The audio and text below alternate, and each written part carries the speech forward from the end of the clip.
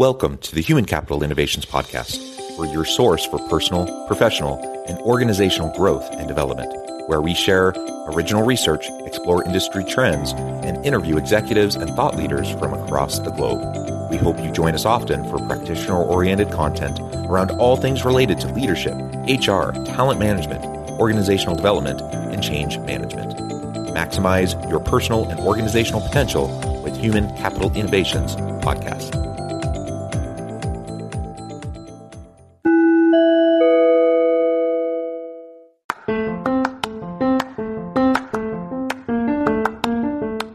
If you enjoy the Human Capital Innovations Podcast, enjoy ad-free listening by going to the Patreon page, and please consider contributing even at the producer or sponsorship level. And please leave a review. Thank you for your support.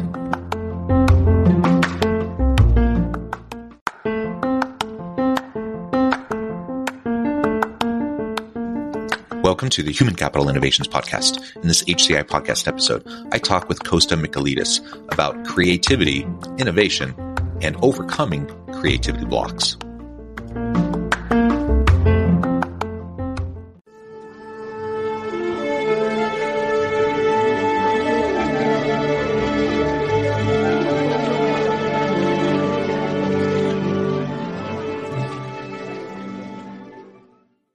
Costa Michailidis, welcome to the Human Capital Innovations Podcast. Hi, John. How's it going? It is going well. Thank you so much for joining me and taking time out of your busy day to share your insights with me and my audience. You're joining us from Florida. I'm south of Salt Lake City in Utah. And today we're going to be talking about creativity, innovation, and how to overcome creativity blocks so that we can have more consistent levels of innovation and creativity and just have an environment and a culture of innovation within our teams, within our organizations. I think every leader wants this. I think very few know how to do it. And so I think this will be a fantastic conversation. I think it will be very applicable to everyone listening today. As we get started, I wanted to share Costa's bio with everybody. Costa began life as a creative misfit, using his imagination to spur havoc, laughter, and the occasional unintended success. Come to think of it, he hasn't changed much over the years. Some of his recent adventures include working with NASA scientists to reimagine the search for life beyond Earth, designing innovation tournaments inside of Fortune 500 companies to send innovation projects, speaking at the United Nations in New York as part of the first TEDx event there, working with a group of cybersecurity experts, and so on and so forth. Just so many super cool things. And even in the pre-interview, as we were just having a nice chat and getting to know each other a little bit, you shared about efforts and things you're doing around freediving, competitive freediving, which I just think is super cool. You are a Renaissance man doing many really cool things. Thank you so much for joining me. Anything else you would like to share with me or my audience before we jump on into the topic for today? Thanks for having me, John. I think I am really fortunate to have found a work in my life that is in tune with my character, personality. I don't know what to call it, but I feel really fulfilled in what I do. And it boils down to helping people use creativity to solve problems that they care about at the end of the day. So that's kind of what makes me get up in the morning on Monday and look forward to my week. Yeah, awesome. And it's super interesting to me as we start this conversation. I like to think a lot about quote unquote artistic types who stereotypically I think as creative people, right? And when I think of someone who's creative, I typically think of a musician or an artist or those types of people, those types of characteristics. But when you really step back for a moment and really think about what it means to be creative and who is creative and what are the elements of creativity, I think it's far more inclusive than that.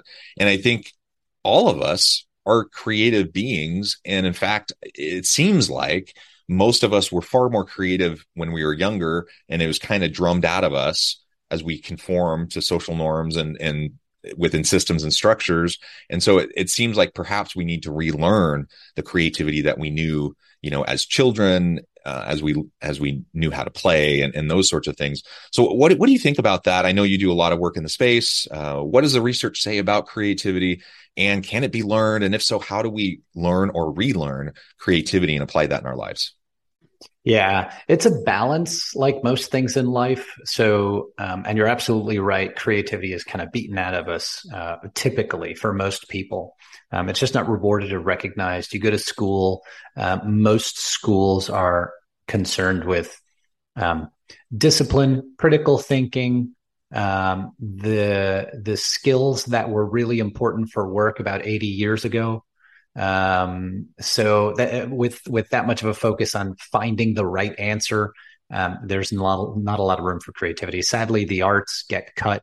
The arts are a wonderful way to cultivate creativity. Creativity and art are different. So let's say you're an engineer. You have to think incredibly creatively to be a great engineer.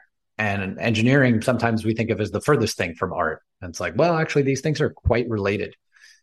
So a decent way to think about it is there's a part of your mind, and creativity is a superset of a lot of individual skills.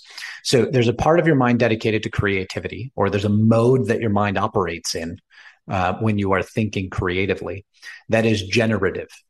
It is generating lots of potential ideas to solutions for a problem. It's generating lots of ideas for what the characters in a book might be like or what adventures they might go on. That's the generative part of your thinking. And that's creativity. And you can use your imagination. You can enumerate, you can copy, paste, and adapt things. There's lots of individual skills for how people do creativity. But when your mind is in that creative mode, it is generating possibilities. This isn't just ideas and solution oriented. This can be about the question. So when you're trying to figure out how to get to the root cause of something, so you have a predicament. My kids have really poor habits.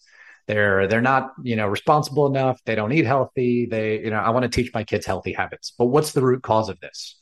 And so in the exploration of finding the root cause, there will be a sort of correct answer or a most important factor, but you're probably going to have to think about all the different possibilities. And so your creativity is engaged here, not in generating ideas for solutions, but engaged in identifying potentials for what might be causing the problem in the first place. So this generative mode that our mind goes in, it's useful for clarification. It's useful for identifying ideas for solutions. It's useful for making pivots later on in the process. You're sort of constantly relying on your mind's ability to generate possibilities as you go through a problem-solving process. And then there's the other half of your mind, which is we can call critical thinking. And this is about, okay, that's the universe of possibilities.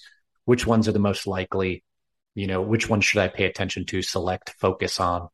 And so those two sort of halves in your mind, when they both work well, you can build a bridge. You can invent a new product and bring it to market. The and bring it to market part, right? You can imagine a new product, sit in the laboratory, build it all day. If nobody wants to buy it, it's not that useful. So that critical thinking piece, the reality piece, super important. So those are the sort of two halves. And I do think you're right that they kind of get beaten out of us as we grow up. So there's a lot of relearning that we have to do. Everyone is innately creative. It's half of you.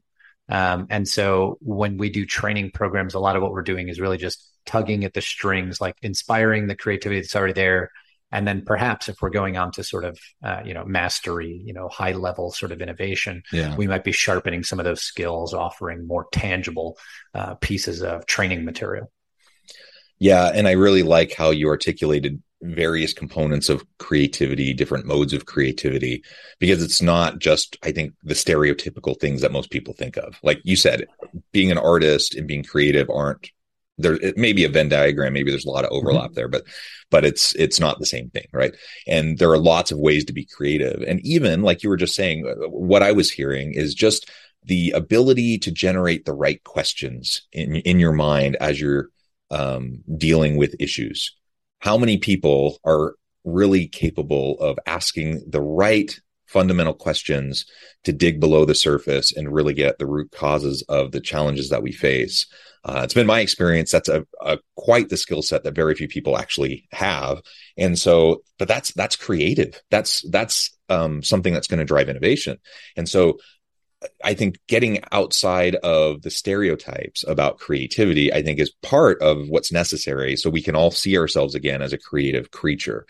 I like music. I like art. I'm not particularly good at either of those things. I like sports. I'm not particularly good at sports, but I do them and I have fun with them. I play the guitar a little bit. I sing and these various things. And just because I'm not like someone that you're going to go pay to see, perform in concert, that doesn't mean I'm not being creative when I do those things, or when I'm consulting and working with an organization to try to help them diagnose problems and try to help implement interventions, change interventions and such. That requires a tremendous deal of creativity. And so as long as we can see ourselves as creative beings and recognize there's a whole range of ways that manifests, then I think we can lean into learning the skills, the competencies and capabilities related to creativity. And because I do think we can relearn those and develop those over time, just like they were kind of beaten out of us. We can relearn them, and we can foster that kind of an environment within ourselves, within our teams, so that we can thrive and have innovation. And you used the word innovation just a minute ago, and I'm wondering how what's the difference between creativity and innovation in your mind?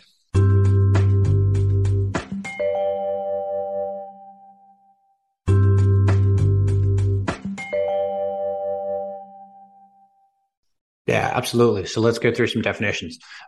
Before we jump there are times when I'm in a room full of people, whether it's a training session or a group of scientists, and I will sort of poll the room at the beginning and ask how many people here identify themselves as creative. Go ahead and raise your hand. And I will get, less than half, 20%, something like that. And then I ask again at the end, and a whole lot more hands go up. And it's because, it's not because in this short training session, we have made them more creative at the core. It's like, no, we've sharpened some skills. We've done a little bit of work. The real heavy lifting is the repetitions over time, developing the habits that happens over a long period of time. And that's training. What we did is we just woke up what was already there. And so the self-identity, like thinking of yourself as creative, is something that was automatic when you were a child. It gets buried, and then you kind of got to lift up. And that's a lot of people. So let's go through definitions. Innovation is a word we use to describe something that is new and useful. If it has one of those elements but not the other, we don't use this word. So if something's just new but not valuable or useful to anybody, it's just a novelty. If it's valuable but there's nothing new about it, we might call it valuable. It might be essential. It might be critical, crucial. We use other words. When you get both of these elements, new and useful, we call that innovation. If it's brand new, nothing like this has been done before, you could call it invention. That might be the older word. Same root, same idea. So that's innovation, the noun. It's also a verb. So to innovate is creating new and useful outcomes, products, processes, books, music, whatever the thing is. As a way of an example, we all accept that an iPhone is more innovative than a ham sandwich. Ham sandwich could be good, tasty. Actually, it's not innovative, right? Unless you had 3D printed ham sandwiches that we fed to astronauts. Well, now you have something that's new. Like we don't have those now. That would be new. And you have something that's useful, like, hey, astronauts get food that's not, freeze dried. Cool. Or the Star Trek replicator ham sandwich, right? Yeah, exactly. That would be new and useful. We would call that innovative. And then, of course, the verb. So the verb to innovate is to create these new and useful outcomes. And we talk about innovation processes. So you can think of agile, design thinking, creative problem solving. There's a variety of different sort of methodologies that get tossed around. Even the scientific method, you could probably categorize as an innovation process. It is meant to produce new and useful discoveries. Potentially just new discoveries. Useful with science tends to come decades later, which is awesome when you really get to do basic science that way. So that's innovation. Creativity is an individual human capacity. Sometimes we do it socially, like we do it with others, but fundamentally creativity is the individual capacity to do that generative thinking, to use your imagination to enumerate possibilities, to think about new questions, new ways of looking at things, to generate ideas, new and interesting ideas. That generative part of your mind, we talk about that as creativity. And its expression sometimes is innovation. And so when individual humans get involved in an innovation process together, they use their creativity to solve an important problem. what results from it is an innovation. That's sort of where these two things play together. You can't have innovation without creativity. There's no way to bring newness into the process. And if you had sort of naked, bare creativity without any thought as to where it might be valuable, you wouldn't necessarily have the sort of the value add, the business. Make their Christmas unforgettable with Goat Guns. Looking for the perfect gift for your husband or man who is a gun lover? Look no further. Goat Guns are the greatest gift of all time miniature gun models. They are the perfect blend of quality and detail. From pistols to rifles, there's a Goat Gun for every collector, history buff, or gamer. Whether for display or for a fun collecting hobby, Goat Guns will bring joy and excitement to him. Surprise your loved ones this Christmas with a Goat Gun, the ultimate gift that won't disappoint. Shop at goatguns.com. Impact of that creativity. So that's where those two things come together. Yeah, that's a great way to think about it. And they usually very often go hand in hand, but they are slightly different. And I think it's important to be able to keep that straight in our minds, because they get used interchangeably a lot. And if as a leader, I want to foster an innovation culture or an environment of innovation and creativity in my team, I need to be clear on what that actually means so that I can actually put steps in place, policies, practices, procedures, culture, all of those things in place to support what I'm actually trying to do. And so often I'll go into organizations and I'll have this conversation, and pretty much everyone says, yes, we want to be innovative, but very few actually have the system set up and an environment set up in such a way that they're promoting innovation. And in fact, oftentimes they're actively undermining innovation, perhaps unintentionally, perhaps as an unintended consequence, related to some policy or something. But most of the time, they're actively undermining their desire, their intentionality towards innovation. So how do we get past that? So the heavy consulting here, and reel me back if I go too deep into the weeds, is under communication is usually the problem. Part of communication is defining. What we invite organizations to do when we work with them is define innovation for yourself. Have the conversation about semantics, do the defining process in your organization. What does innovation mean here? And what would it mean to you if you could be innovative? So that's the sort of motivation or purpose piece of the equation. The approach we take is a storytelling approach. So we'll typically go into an organization and invite them to ask for stories about where creativity is being used in the organization. So bring us stories about creativity or creative problem solving. Where are people using creativity? Where are they using it to solve problems? One is slightly more general than the other. They're both useful questions. The stories that come back, we then look at them and we ask questions about, okay, what purpose is driving people's creative problem solving? Here we're using creative problem solving as like really tiny innovations. Anytime you're sort of using creativity to solve a problem, you're doing really little innovations, which is great, or big ones. Building a new kind of rocket is also creative problem solving. It's just scaled up at that point. Everybody recognizes it as innovation. We're looking for the really tiny evidence. Not necessarily everyone would recognize that as innovation, but anyone can recognize it as creativity being used to solve a problem. So we ask for those, stories come back, and then we say, okay, well, what purpose is typically driving people? Which people are doing the creative problem solving? Which people aren't? Which people are doing it at which times? You could really dig into the people piece. We ask about process. What process? How long does it take? Do they do it quickly? Do they do it on the fly? Is this something going on in the background? Is there some idea stealing going on? Is that good idea stealing, bad idea stealing, et cetera? So purpose, people, process. Ask about the environment. In which environments are people feeling safe to be creative or willing to be creative? In which environments do they struggle to use their creativity? In meetings with lots of people? Is it easier in small groups? Is it easier at the water cooler? Is it easier in a meeting with your boss? You can imagine typical answers to these questions. Sometimes you get atypical answers. And then the last is the product. So, okay, you're using creativity to solve problems. Which problems? What product? What's the outcome of this? What product is being produced and so forth? So we look across those dimensions. And what we see is there's already a culture of innovation. There's already one there. People are already using creativity to solve problems in small ways here and there. or in big ways. Like if you go into an organization with established innovation processes, the stories should reflect the policies and procedures that are in place. If they don't, then you have disconnects. So what we do is we don't typically try to come in and say, this is what the research shows is an innovative organizational culture. You should change your culture into this. So, no, that's a horrible idea. You should go and learn how the culture is already being innovative and understand where the leverage points are and see if you can grow from there. So far more gentle, smaller investment, better outcomes, more reliable outcomes. And we call that story mining. So go and mine for stories as a starting point.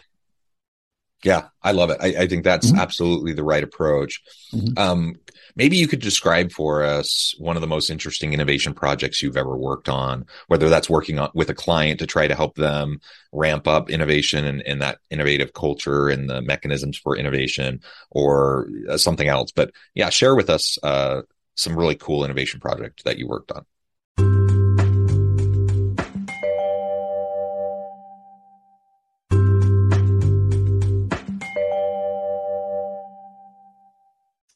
Yeah, so probably the most exciting for me was reimagining the search for life beyond Earth. So this was a project we did with NASA through our sister company, which is called No Innovation, KNOW Innovation. It works better written down. So we ran a project with the astrobiology directorate at NASA, and they had a bunch of invited scientists. We've done a number of events on this. So we did the 10-year roadmap, and then later on we did other conferences. So a variety of interesting pieces of work has come out of this. But the premise is as follows. When we look for life beyond Earth, we used to look for oxygen in the atmosphere of a planet far away, liquid water on the surface, certain distance from the star so that it has a certain heat profile. And we're basically looking for planets that look like planet Earth. We're looking for life that looks like us. And then, of course, the question enters the room, which is, what if most of the life out there, if it's there, it's nothing like us, is completely different? How would we find it? And so just purely philosophically crazy and difficult, but there are, a few $1 million, or actually, I don't know what the total budget is for astrobiology, but there are large sums of money directed at answering these questions. And if we did find, for example, extinct bacteria on Mars, or really tiny life that wasn't based on cells, it looked and acted differently. If we find life like that in the dusty surface of Mars or somewhere else, that would have huge learnings and implications for biology here on Earth. It would impact our lives in a positive way. It would take a long time for those discoveries to feed into our actual products and services, our understandings of human health and so forth. So it would take time.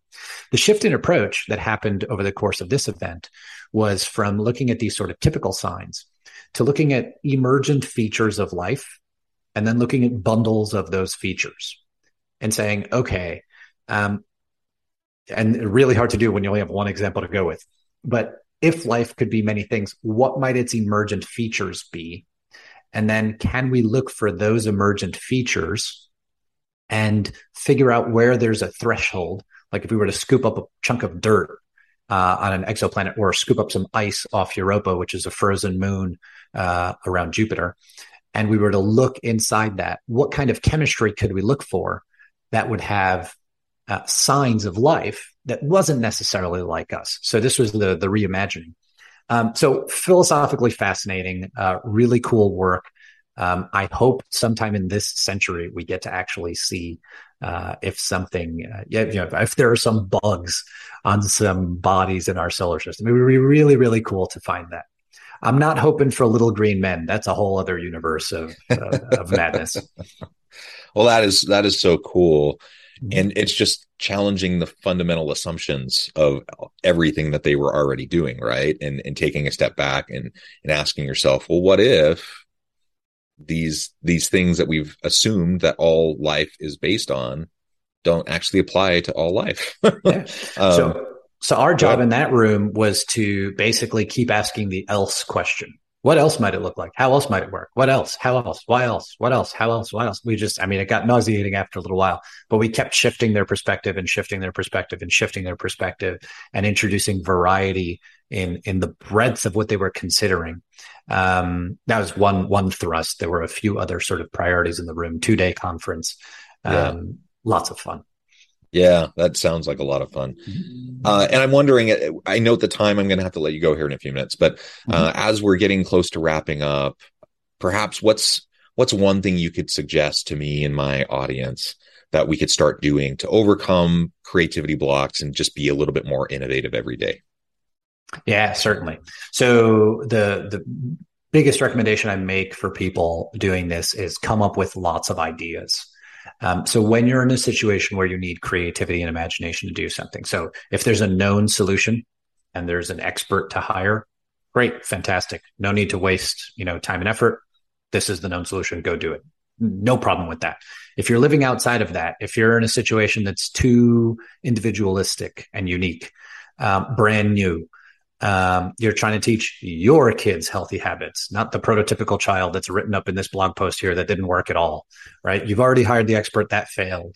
Whatever the situation is, if you need creativity, if you need ideas for solutions, if you're trying to come up with ideas for a new product at your business or ways to grow your small business or whatever the challenge is, come up with lots of ideas. Lots. I mean, like 100 or more.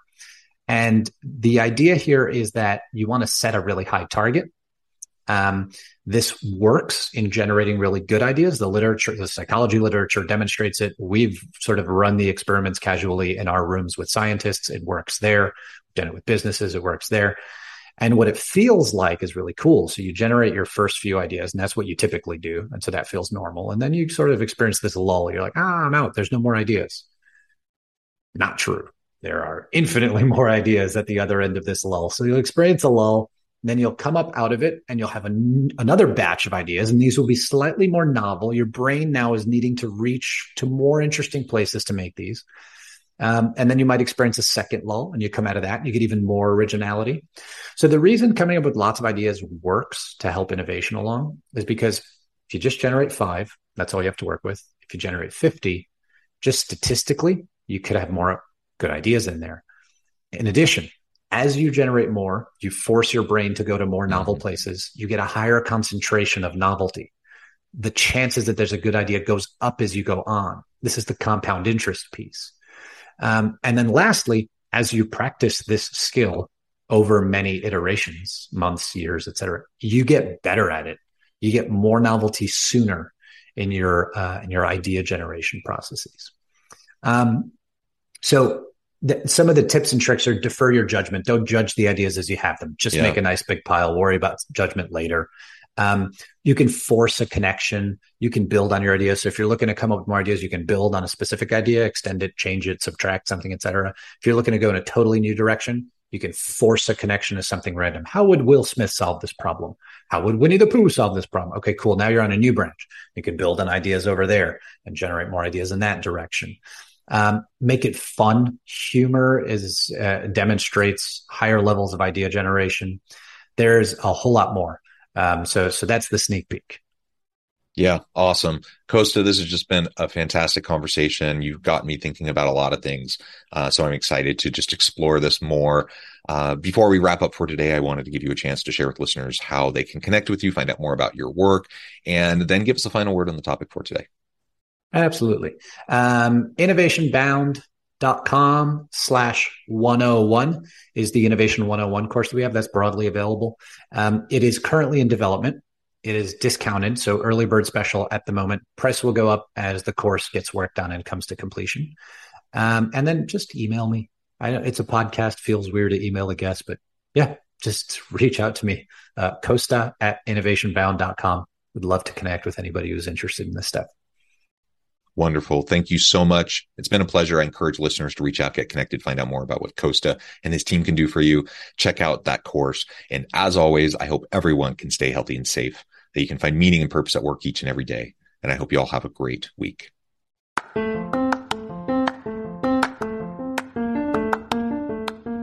you enjoy the Human Capital Innovations podcast? Enjoy ad-free listening?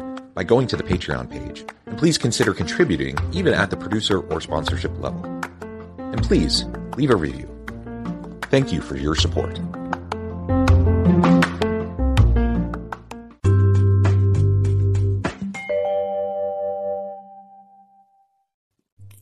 Thanks again for joining us for this episode of the Human Capital Innovations Podcast.